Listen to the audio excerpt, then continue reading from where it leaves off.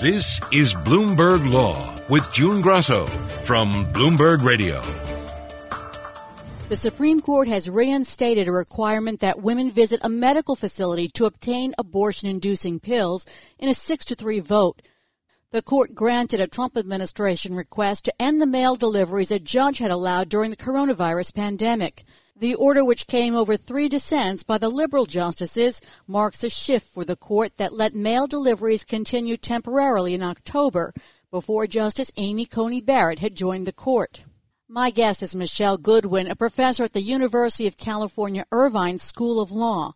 Her latest book is entitled Policing the Womb. Tell us a little bit about the background of this case. This case, Food and Drug Administration versus the American College of Obstetricians and Gynecologists, is a case that reflects COVID-19 in many ways. So during this period of coronavirus pandemic and people sheltering in place, the FDA has waived in-person requirements generally for a number of drugs, including certain controlled substances. But they have not done it for mifepristone, which is a drug that's used during to achieve an abortion for individuals who are within the first 10 weeks of pregnancy. During COVID, for the first period of it, women did not have to go to, in a number of states, women did not have to go to a clinic in order to pick up this medication, which the FDA has wanted women to do. Federal court blocked that when it was challenged. What's interesting here is that the drugs used, and it's a 2-drug combination, mifepristone and misoprostol, are the 2 drugs that are used to achieve a medication abortion. What this means is that a person does not have to go through a surgery, but instead can take these 2 pills and achieve then a termination of the pregnancy at home. Now, this is the only drug out of over 20,000 FDA-approved drugs that the FDA requires to be picked up in person for patients to take at home.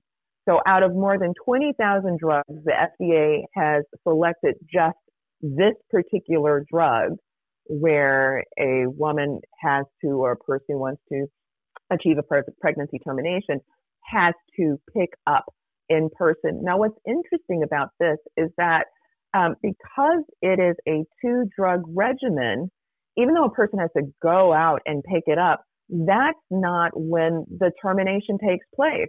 So the very idea that somehow this is promoting patient health and safety really is an illusory concept, because the person isn't terminating the pregnancy at that time. It's actually with the second drug that they're taking while they are at home that the termination proceeds.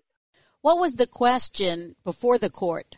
Now, the question here was whether this case posed an undue, or what the FDA is requiring during a period of pandemic, that a person leave home to pick up this drug and to take it in a clinic or hospital or where have you, whether that creates an undue burden.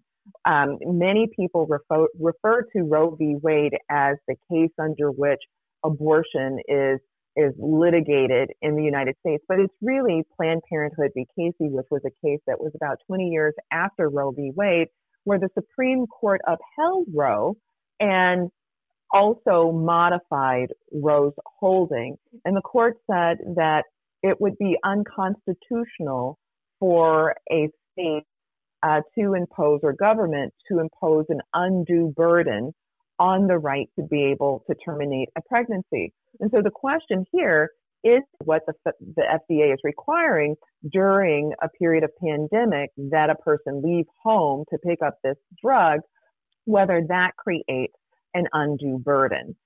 So tell us how the Supreme Court ruled. So this was a case where 6-3, there were Justice Sotomayor, Justice Kagan were in dissent along with Breyer, and Sotomayor and Kagan wrote a dissent in the case, but the majority, which is comprised of conservatives on the court, were the ones that said that this is not an undue burden.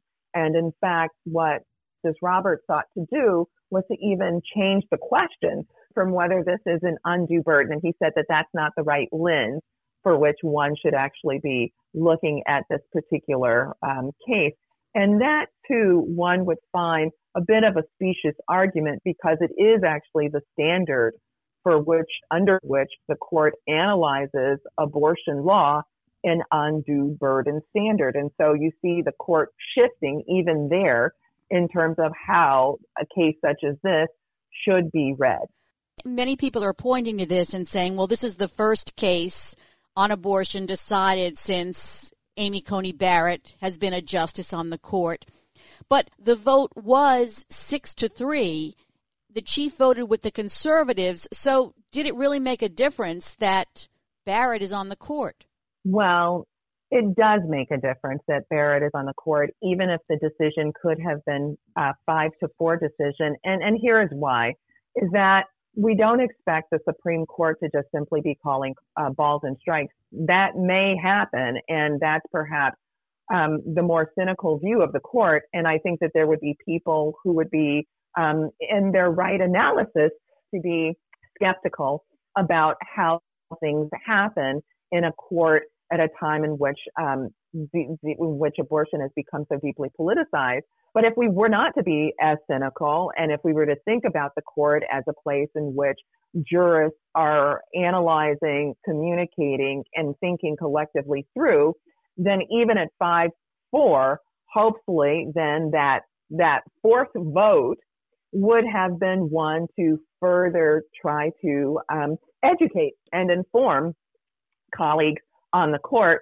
You know, there's a saying about jurisprudence in exile, and the idea being that while you might not have moved your colleagues on the court on a particular day and in a particular issue, but what you leave behind in the argumentation, what you leave behind in the dissent, what you leave behind even in a nuanced concurrence is something that your colleagues can ponder over, that is the other justices on the court, can influence courts in the future. And I think that matters here too. So I would say that it's not just Chief Justice joining on and Barrett on the court, but that it really does matter having a court that recognizes justice issues associated with reproductive health and rights. And I'd like to add one other thing too to this, which is, you know, Justice Roberts, in the opinion that he writes, he says, my view is that the courts owe significant deference to the politically accountable entities with the background, competence, and expertise to assess public health. And here he's talking about the FDA's decision.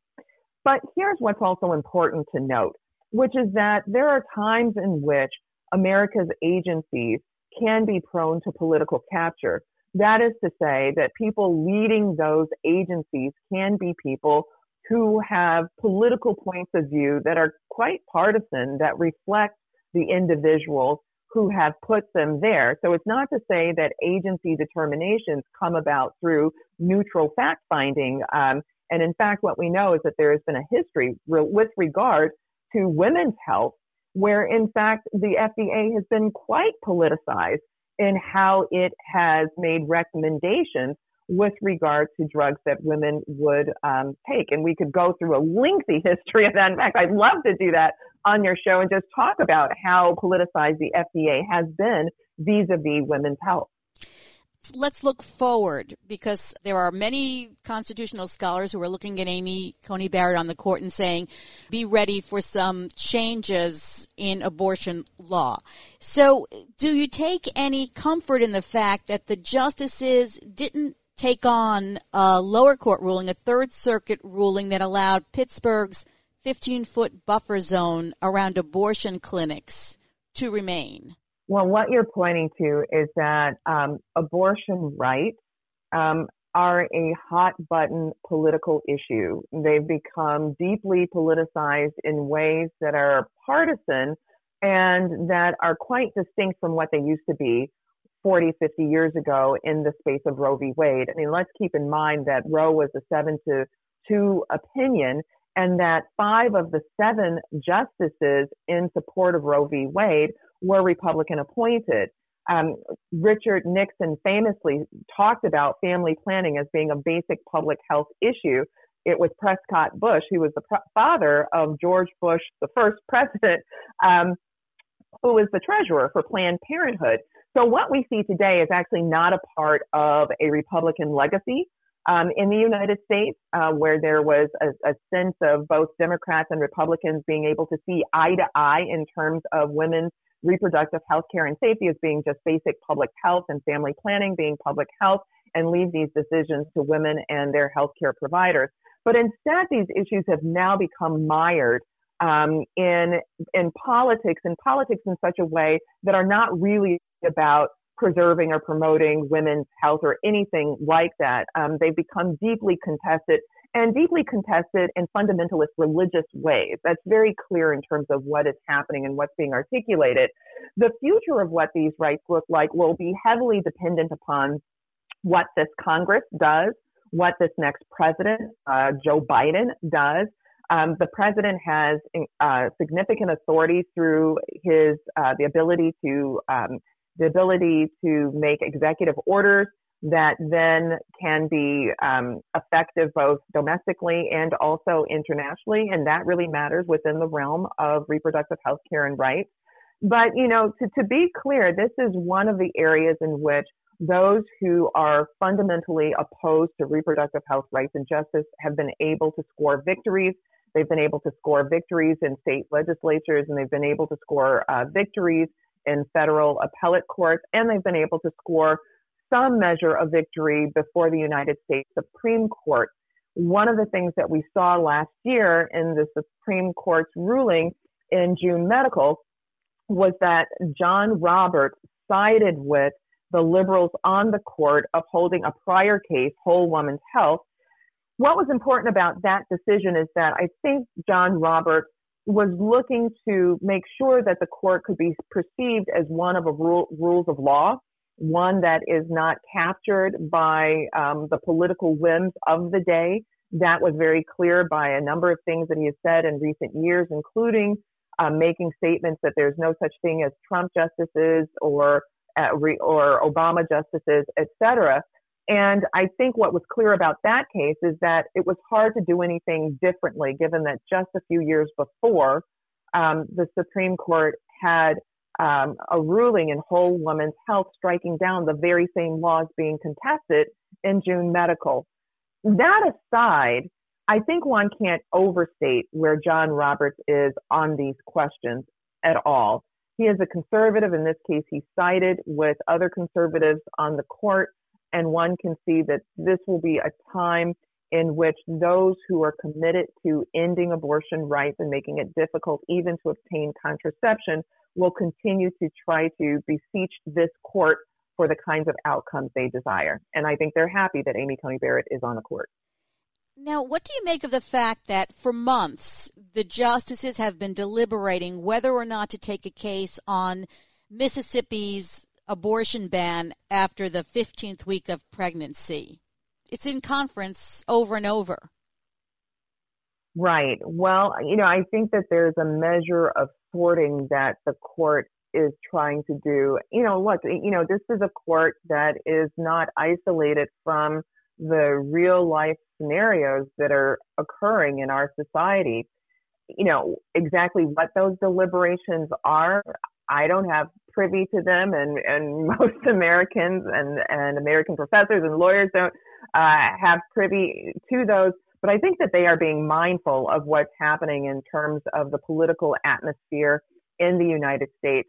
And typically, what courts want to do is to avoid being entangled in legislative matters. Where they seek to intervene are in the instances where individual liberties have been compromised, where those individual liberties have been harmed. And, certainly these cases reflect that, but I think that they're also mindful that we were coming through a big election in 2020 that would shape the presidency and that also could shape Congress as well. And that, in fact, has happened. Now it'll be interesting to see how the court moves forward in terms of the cases that it will decide to take. I'd also offer one additional thing, which is that as the court is considering which cases to take, we are seeing cases that challenge the sort of fundamental norms with regard to the very presidential value of Roe v. Wade, Planned Parenthood v. Casey, and whole woman's health. And we see that with the kind of legislation that is coming out of states like Indiana, now mandating that a person bury or cremate the remains after an abortion, and also other ones. I mean, clearly these are what we would frame as targeted regulations of abortion providers, these kind of trap laws that really do seek to harm the interests of people who are seeking to terminate a pregnancy, even though they don't directly interfere, even though they don't directly say that you cannot have an abortion. They do create the kinds of burdens and barriers that can make it financially difficult to obtain an abortion, or make it actually physically difficult to get into a clinic, or make it psychologically difficult because of what the state is imposing on a person before she can terminate a pregnancy. Thanks, Michele. That's Michele Goodwin, a professor at the University of California Irvine School of Law. Her new book is called Policing the Womb. A case involving the Boston Marathon bomber is going to be President-elect Joe Biden's first test about his position on the death penalty. Joining me is Bloomberg Law Editor Jordan Rubin. Tell us about this late round of federal executions. So this past week, the Trump administration carried out its 13th execution since the federal government resumed them in July after a 17-year break. The executions that were carried out after Election Day during the lame duck period were the first ones that were carried out since the late 19th century. So what we've seen finish up here is an unprecedented run of federal executions, certainly in the modern era. And when it comes to lame duck executions, one's not seen in over 100 years. The first federal execution of a woman since the 1950s. Tell us about the late night of litigation before that. So as is typical in death penalty litigation that's coming to a head at the Supreme Court, there will typically be a number of issues that are to be sorted out, really coming down to the last minute. Sometimes that's owing to delays on the defendant's part. Sometimes that's owing to delays on the government's part, because here we had a new federal execution protocol that was introduced during the Trump administration, and that's what led to many of the delays in the litigation. And so in Lisa Montgomery's case, as in other cases that we've seen, not just during these federal executions, but in other execution litigation, we saw the justices confronted with this late night of decisions that the justices had to make in terms of whether to let the execution go forward or whether to grant a stay. And as happened in all of these federal execution cases, the majority of the court sided with the Trump administration over dissent from the Democratic appointees on the court that would have granted stays. Have the liberal justices been writing dissents? So not necessarily in every case. For example, in Lisa Montgomery's case, just the three justices, Breyer, Kagan, and Sotomayor, they only noted their dissent. However, in the last execution that took place of Dustin Higgs, and we saw Justices Sotomayor and Breyer both write dissents, really that took stock of this whole run of federal executions and various problems that they saw with the process. We saw Justice Breyer, as he has in the past, question the constitutionality of the death penalty itself, and saying, as he predicted in the beginning, that the resumption of these federal executions was going to lead to a lot of novel legal questions, which he criticized the majority for not resolving and instead letting these executions go forward. Justice Sotomayor took a similar tack and really had some strong language for her colleagues in the majority, saying that what the court was doing was not justice in letting these executions go forward without resolving the merits of these inmates' claims. Has the court stopped an execution in any case recently? Not really. The last execution stay that I can think of came in the case of Rubin Gutierrez, a Texas inmate. And that was on the subject that we've seen some litigation in at the court in recent years over the ability to have a faith advisor, a minister of one's choice in the execution chamber. And so based on that claim, the justices had stayed his execution, and that case is still playing out, and it's actually back at the Supreme Court after some more litigation in the lower courts. And remember, before that stay, there was different conclusions that the justices came to, and some people saw disparities, for example, in the way that a Muslim inmate was treated who did not get to have his imam in the chamber with him when he was executed, as opposed to different action that the court took in other cases. And so that's the latest in that genre of cases of having a minister of one's choosing in the execution chamber. But generally, when it comes to the merits of whether an execution can go forward eventually, really the majority of the court anyway has not recently been siding with any inmates. There was a lot of controversy about the protocol for lethal injection. Has that all been settled?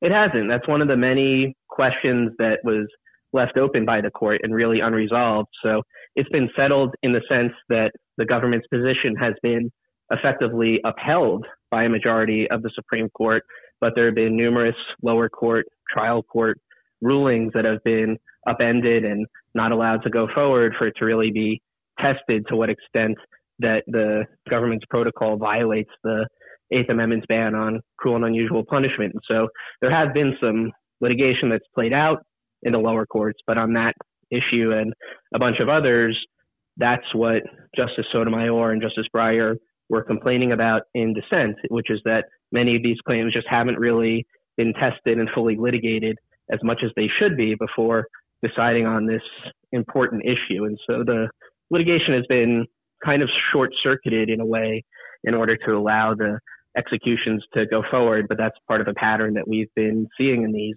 capital cases, not just starting this year, but certainly it's been magnified this year with all these executions coming one after another from the federal government. So what is Joe Biden's position on capital punishment? Joe Biden, after having been, as a senator, really a tough-on-crime politician who supported the death penalty, and during the Obama administration, when he was vice president, certainly they oversaw capital prosecutions and did not commute death row sentences. He's now said that he's wanting to eliminate the death penalty completely. Now, he hasn't laid out exactly what he's going to do to try and accomplish that. We'll have to wait and see a bit, but he has said that he wants to support legislation ending the death penalty and supporting states to do so as well. So he's at least saying that he's against the death penalty, and we'll have to see what specific action he's going to take. So, Jordan, he doesn't need legislation, does he? He can just stop the death penalty the same way that President Trump and Attorney General William Barr restarted the death penalty. Well, it depends exactly what he wants to accomplish. Certainly he has the right not to carry out executions while he's the president. And that was the case when he was vice president during the Obama administration. However, what anti-death penalty activists are saying when they point to that period, they say if all you do is not carry out executions, that allows for a president like President Trump to then resume them. And so what some people are calling on President Biden to do when he takes office is commute all of the existing death row sentences to life so that a future president can't carry out these executions, and they want him to dismantle the death chamber to, again, make it more difficult for a future president inclined to resume them to then carry them out. So they're not a fan of what happened during the Obama administration, even if at first glance it seems like they might be because no executions were carried out. They're saying that's not enough. You have to stop this so a future president can't do what President Trump did. So now entering into this picture is the case of Johar Tsarnaev, known as the marathon bomber. The jury did give him the death penalty. Tell us what has happened since then. Sure. So this past summer, an appeals court vacated his death sentences, not his convictions, just his death sentences, on the grounds that the judge didn't do enough to screen potential jurors for pretrial publicity bias. And so the appeals court vacated his death sentences and affirmed his life sentences. So the defendant is going to die in prison either way. But now the government is in a position where those death sentences are upended. And so the Justice Department, while President Trump was still president, appealed to the Supreme Court in trying to reinstate those death sentences. And that petition is still pending at the court right now. So this was one of the most important terrorism prosecutions that we've seen in recent years. Do people think that might change what a Biden administration might do about it? Well, that's the question. If Joe Biden is against the death penalty, then he has to be against the death penalty, right? It can't be used just when it's really bad. And so we'll have to see what exactly Joe Biden means when he says he's against the death penalty now. And so this case presents really an important test at the beginning of his administration for whether he's truly against the death penalty. Is there a complicating factor? Merrick Garland is going to be most likely the next Attorney General, and he was involved in the prosecution of Timothy McVeigh, and the death penalty was carried out there, I believe. Right. And so the question then is, what type of influence is Merrick Garland going to have during the Biden administration? And really, another question is, what is Merrick Garland's position now? Has he undergone this sort of evolution that Joe Biden has undergone? And so that's just yet another thing that we'll have to wait and see how that plays out during the administration. I know the Trump administration is trying to get the death penalty reinstated against Tsarnaev. Are there other people who are pushing that as well? You know, the families of the victims were very vocal in that trial, and I'm wondering if they are also pushing to get the death penalty reinstated. Well, it's an interesting thing because in every case, all of the victims won't necessarily feel the same way. And so in talking to people for this story, the community and the victims and the families are potentially of two minds of what they want to happen here. It seems that a common thread is that what people don't want is to be reliving this tragedy every day, with it being in the news again every day if there's going to be another death penalty trial. And so that doesn't necessarily lead to what the answer should be, because one way for there not to be another trial is potentially for Joe Biden to not pursue the death penalty. And then the question, though, is whether that's going to satisfy all of the victims and families. Probably not. But though it seems that no matter what is done here, there's probably going to be some people who aren't happy with what happens, which is usually the case in death penalty cases. Does it seem as if the justices are waiting to decide about this Tsarnaev case until Biden has a chance to take office and they see what shakes out? I think that there is a decent chance that that is what's happening. I think you don't need to convince the justices to put off deciding a potentially contentious issue. And so I think they're always happy to push something off, especially if it's going to be controversial. And in this instance, they might have had the added reason that perhaps they read the papers and they know that Joe Biden is against the death penalty, and perhaps they're thinking, let's see if the new Justice Department takes a different position instead of granting the case and then potentially having to dismiss it later on. So it could be a matter of economy on their part and waiting to see what happens. If the Biden administration does change its position, I mean, there's nothing that the Supreme Court can do about that. They don't like it, but it's happened before.